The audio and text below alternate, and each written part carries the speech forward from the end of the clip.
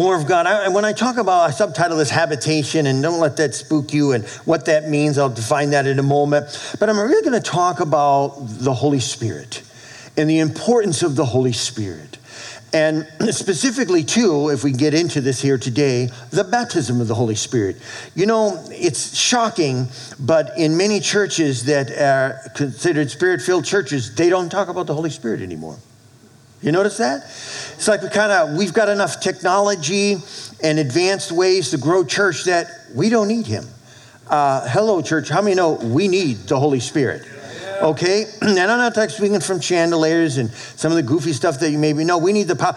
The third person of the Trinity, God the Father, God the Son, God the Holy Spirit is real. Okay?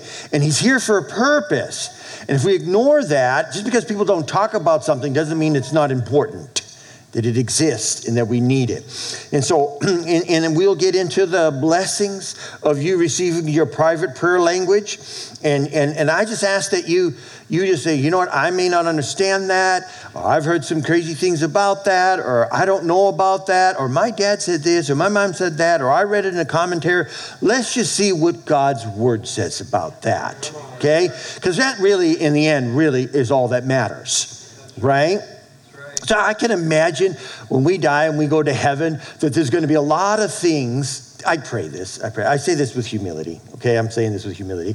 That when we get to heaven, you go, man, Pastor Mike talked about that, but I didn't believe it. Think about that. Are there things going to be when we're in heaven, we go, oh my God, we just did not know, or we heard, and it's so much more. There's so much more. How many with me? Say amen. Ephesians 2:22. Ephesians 2:22. And in him, Jesus, you two are being built together, what? To become a dwelling. Can we say that together? Say, become a dwelling. That's where we get, it's that word habitation, in which God lives by his Spirit. So this is an ongoing process that God desires to do in our life. How many know that we can resist God in our life in a certain area? Are you with me this morning? We can resist him, and we cannot allow him in that area. How many know he's not going to force himself on us? He's powerful enough, he can, but he won't. He won't force himself on it. And if people say, you know what, that's enough, I don't want that part, you know what, you know, he will prompt you, but those are choices that we make, and a lot of times it's for our detriment in this world that God has more for us, and we don't want it. A habitation. Hebrews 2:1. Remember, if you remember anything today, this verse when you leave here. Therefore, we ought to give the more earnest heed to the things which we have heard, lest at any time we should let them slip. What does that mean? We leak. By the time service is over, and some of you say, well, praise God, you know, I learned something, or that was a great service. By lunch or dinner this afternoon, a majority have spoken, you'll forget. Unless you grab a hold of a word and you're attentive right now and you're not thinking of the lake, amen. And you're not thinking of lunch right now, you're thinking about what God's word is speaking to you right now. Can I get an amen? Let them slip. Another translation is, because of this, we are indebted that we should be all the more attentive to whatever we have heard, lest we fall. So too, we will not drift away, one translation says, or leak out like a leaky vessel. And so we leak. I wish it wasn't so, but we leak.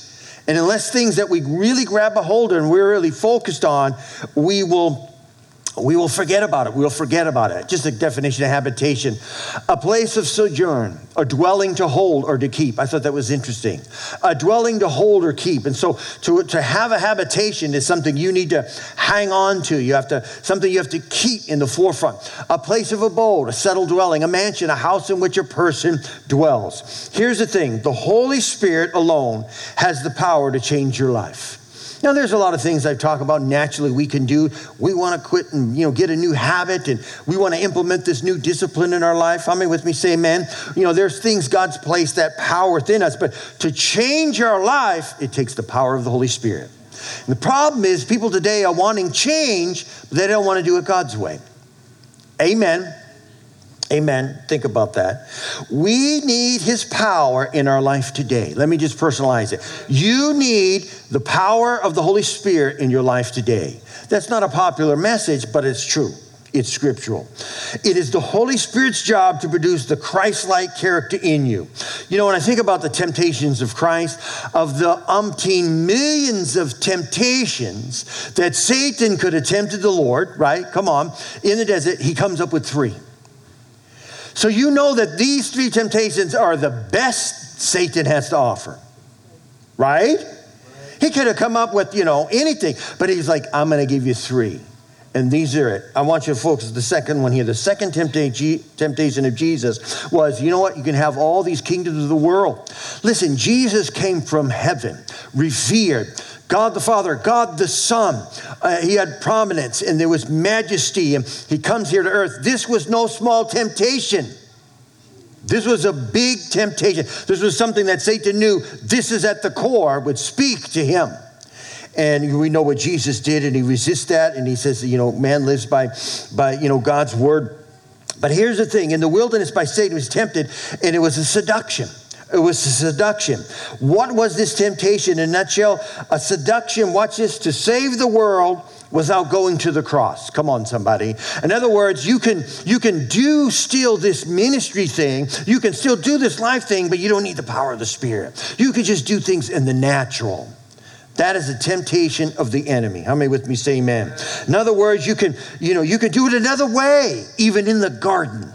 Even in the garden, he was like, even Jesus, as he's sweating, drops of blood, recognizing, knowing that Satan had that authority, which was given to him. All right, he stole it. He had that authority, and Satan promised him, I'll give you the kingdoms of this world. Just bow down and worship me. It was a real, valid temptation. And Jesus is sweating, and he said, Lord, and we even have this prayer, if it's possible, if I don't have to go to the cross. That's really what it's saying. But not my will be done, but your will be done. And how many know the cross was in the will of God? Amen. How many with me say amen? So Satan will always tempt you to go the easy way. Come on, somebody. The cultural way. What are the cultural norms? So a truth that's in the scripture, Satan is going to want you to go, my friend said something about this, and I know about that, and I don't know. Or we just don't practice that. I heard the story one time about the train station. It was an abandoned train station, and people in the town just said, you know what, trains never come here. They never come through here. Well, the reason they don't come through there because it's an abandoned train station. How many know trains still go, and they go to destinations? And a lot of times, just because we don't see something happen, sometimes we think it's abandoned. God's done away with it. It's over. No, you just got to go to a different train station. Amen? You got to go to a place where those trains are going, where they believe in that and apprehend that. Amen? Just throwing that out there. How many with me? Say amen. The Bible says in 2 Corinthians 3:18, it says, and we all with unveiled face, watch this, beholding the glory of the Lord, are being transformed. Somebody shout transform. How? It says this, how are we? Into the same image from one degree of glory to another. So in other words, we see, without breaking all this down, there's this process as we behold God, his word, worship, praise, a number of these things, we are being transformed. The preaching and teaching of the gospel from one degree of glory to another. For this comes from the Lord who is the Spirit. Who is the Spirit? As we behold the Lord. How? Through worship. How many know when you worship God, that's transformation? That's transformation in your life. When you praise, when you read God's word in prayer, when you interact with one another, this is a great degree how God works and changes and conforms us into his image, because you rub up against somebody that just gets on your nerve. Come on, somebody. How many know that when monks were in the caves, they were the most spiritual people? I mean, it's still, you don't have to talk to nobody. You don't have to see nobody. And what happens is the devil tells you, you're a pretty spiritual person. You know what? You really, you got the fruits of the Spirit. And then the moment they meet another monk that gets on their nerves, they got to go back in the cave. It's people. They can get on our nerves. And then that allows the fruit of the Spirit to come to fruition in our lives. Amen? Praise, reading God's word and interacting with one another. That's why it's so important for church. God created the church. It's not man's idea. Let me just say that again. God created the church, the little gathering of believers. It's not man's idea. It's God's purpose. And it helps us in the process of changing us to be more like Jesus. And that word, you could sum up, it is the word sanctification. It's a religious word, but there's a whole teaching in that. So that's the work of the Spirit of God in our life. Here's the thing. Watch this. You cannot reproduce the character of Jesus on your own or by your own strength. You cannot. That's the definition of false religions. That's what they're doing. If you ever traveled in one of these nations, especially those third world countries, and they have temples there and they worship statues, and that's what they're doing, trying to, in their own strength. I heard of this one guy came back from a trip from Sri Lanka. Was one of the earliest ones, and he was a practicing Hindu, and he saw I had a Bible, and he was like, oh, you read the Bible, and you're a Christian? And yes, and I began to share, and he just talked about how he had someone he knew that would spend, now watch this, I've shared this before, but some of you new here today, that he spent 12 hours, he would get up at 6 in the morning to 6 at night. This is what this guy would do. And then he would stand in the river that was freezing, trying to connect to nirvana in his own strength, trying to connect to God. And he did it 6 days a week. You think, that guy's nuts. Yeah, that's crazy. But I mean, the devotion for people on their own to try to grab a hold of God, to try to experience God, is crazy. You can't experience it on your own, in your own effort. It is by God's grace in our life. Can you say amen? So, you can do a New Year's resolution, and God has given us best intentions and willpower. But here's the thing, they're not enough. To make permanent changes of deliverance and character reformation, it takes the power of the Holy Spirit in our life. Even in our purpose, how many know that we live in the me generation? It's me. It's all about me. And it has infiltrated the church. That's why even the title of this message, More of You, God, smacks against that. Because it should be, 7 steps to your next purpose, or, how you can, and we heard about it, you could be a success in life. And I'm not saying there's not truth in that, but we need to get back to God and what his purpose is. What does God want from my life? I have a few amens on that one. I'm going to preach it no matter what. See, so even our purpose, Lord, what do you want from my life? That's the prayer. It goes contrary. It's like, what's this crazy guy talking about here?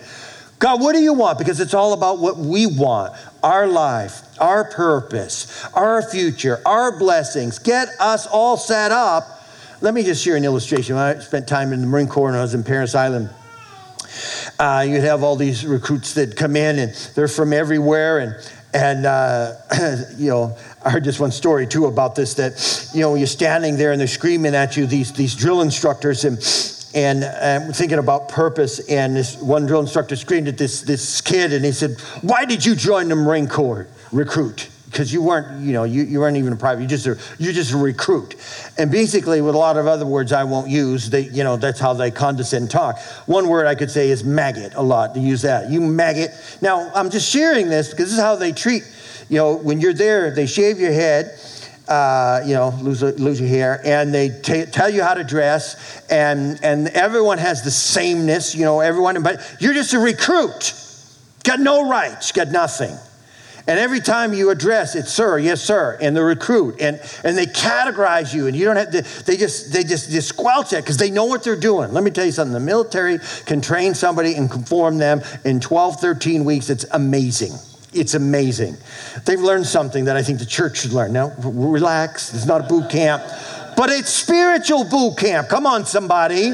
Really, it's what it is. And so, anyhow, so he asked, why did you join the Marine Corps? And he said, to find my purpose, sir. And the response was, you have no purpose, maggot. Please, don't judge me. I'm just repeating. You have no purpose, maggot. The only purpose you have is the Marine Corps' purpose. The Marine Corps has purpose. What you have is an assignment, recruit. I want you to think about that. Really, the truth of the matter is we have no purpose, but we have an assignment. Every single one of you has an assignment. See, but we focus the church on your purpose, what you want, your life. All our songs are focused on, and the Lord ran to me, and I was wayward and I was far away, and he broke down walls, he climbed over, he came and rescued me. See, that's where America's at today. We want to run to you. What about running to God?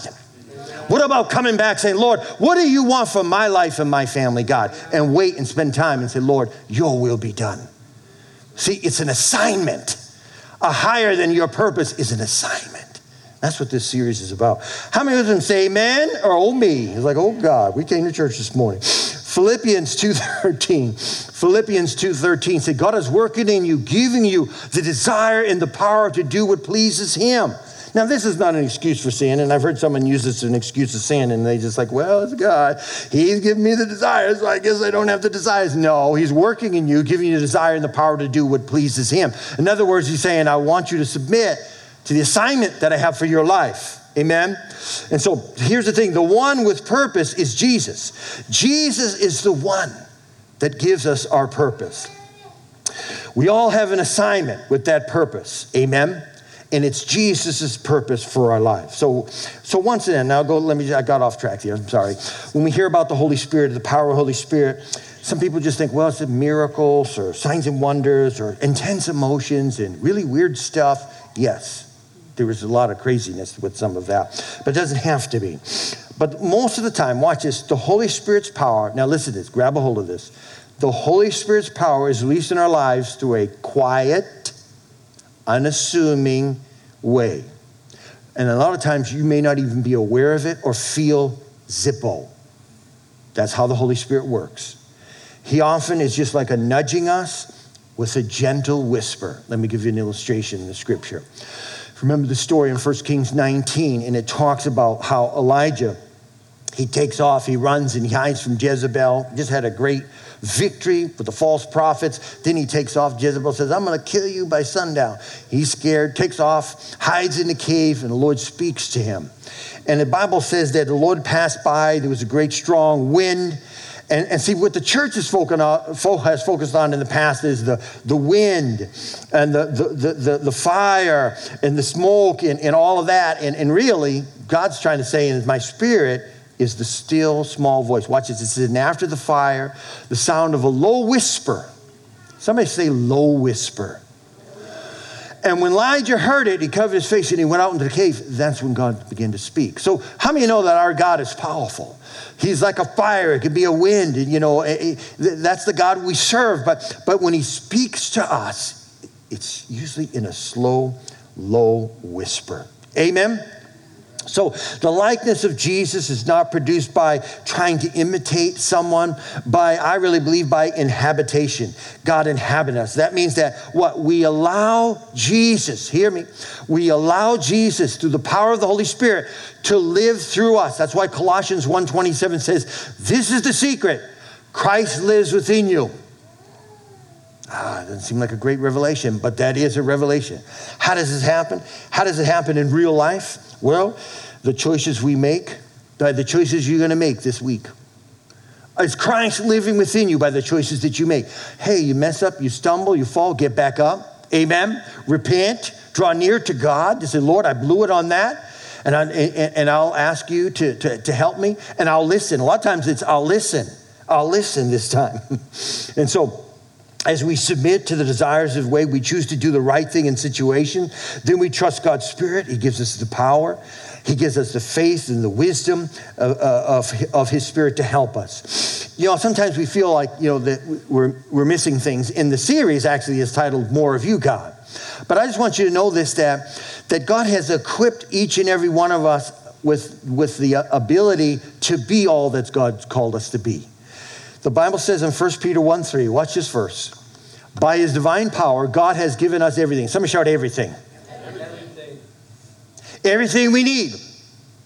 And I'm not talking when I say more of you, God. Oh, I heard something's going on in this place in this meeting. That happens a lot too. Oh, I heard God's there. Like he's not here. Hell, we got to run over here. Oh, God's here. Do you feel him? I felt him just like I did back in my home church. Amen. Come on, somebody. You know, it's just like I'm not talking about chasing after manifestations, but he says he has given us everything we need for living a godly life. Now, let me just ask you, without a show of hands, how many of you want to live a godly life? Didn't ask you to raise your hands on that because I don't know how many would raise their hands, but you never know.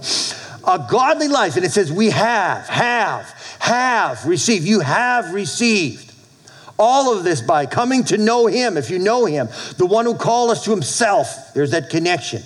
More of you that hunger and desire by means of his marvelous glory, and excellence. That's it. God has promised. He has promised. He has given us. He has produced all we need. He has deposited with us what we need. We just need to access that.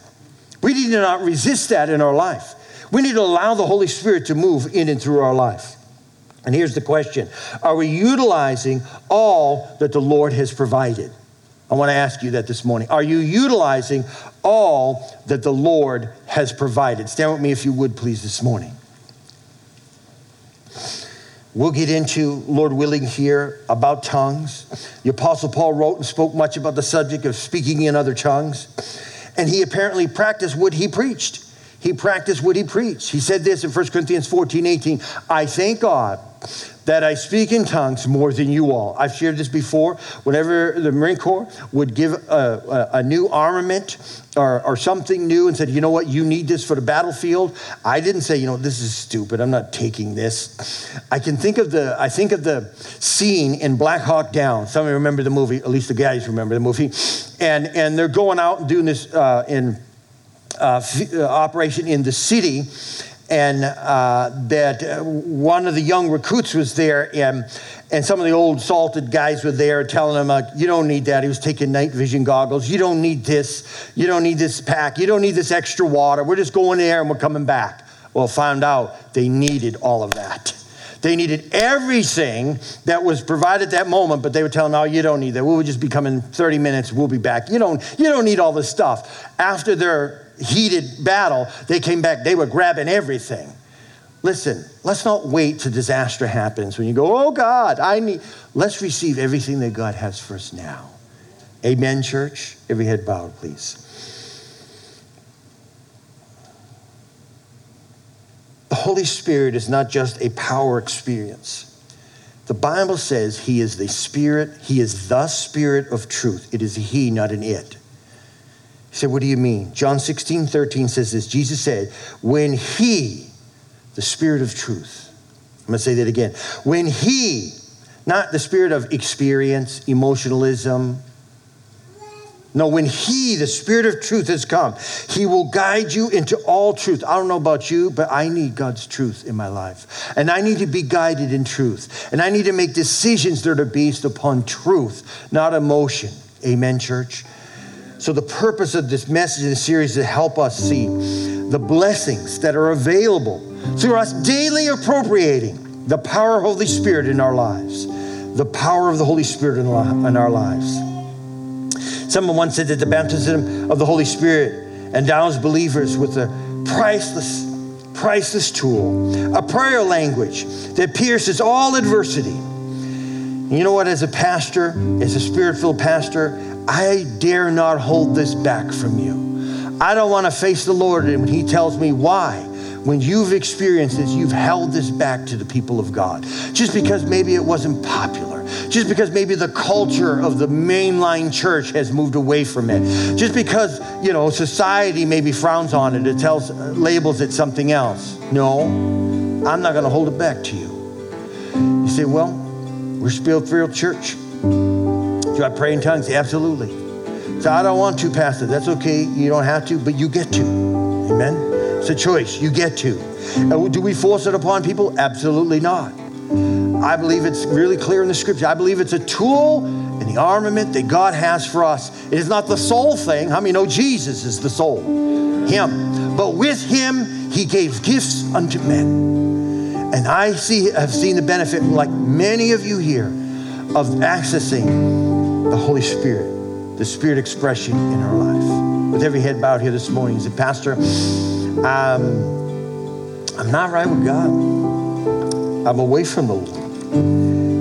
Maybe you've just found yourself in a season where you're just very distant from God. You don't feel that closeness. And I know we walk by faith and not by sight, but some of you, this goes back to this hunger in the title of this series, More of You, God. And even that story I told about purpose versus assignment. And you've been focusing maybe so much on yourself and your life purpose, and God is saying, I'm waiting for you to ask me, what is my assignment for your life? Wow, that's really revealing. God, what a daring prayer. What is your assignment for my life, Lord? And whatever that is, if that's your assignment, you have given me the power to do that. And I'll be able to do that even though I might not like it. But usually when God gives us assignments, they may be challenging, difficult. They are obviously going to be stretching, but you will have a life that's fulfilled, following his assignment for your life. You're here this morning and you're not right. You need to get right with God. This is a great day. The Bible says now is the time. Today is the day of salvation. Maybe out there on Facebook, you've fallen away. You're thinking, you know what? I've been pursuing my purpose for my life, not God's assignment. This is a great day for you to get right. If that's you, would you pray with me as I lead you in a prayer of commitment and repentance and alignment with God. Let's pray together. Say with me, say, Jesus, I believe you died on the cross for my sin. Jesus, I give you my life. Now take it. Jesus, have your way in my life. Lord, your assignment for my life is what I want. In Jesus' name, amen. And I feel, Lord, it's going to change some purposes that you felt were for your life. And God's going to deposit some assignments, his assignments for your life this week. Amen.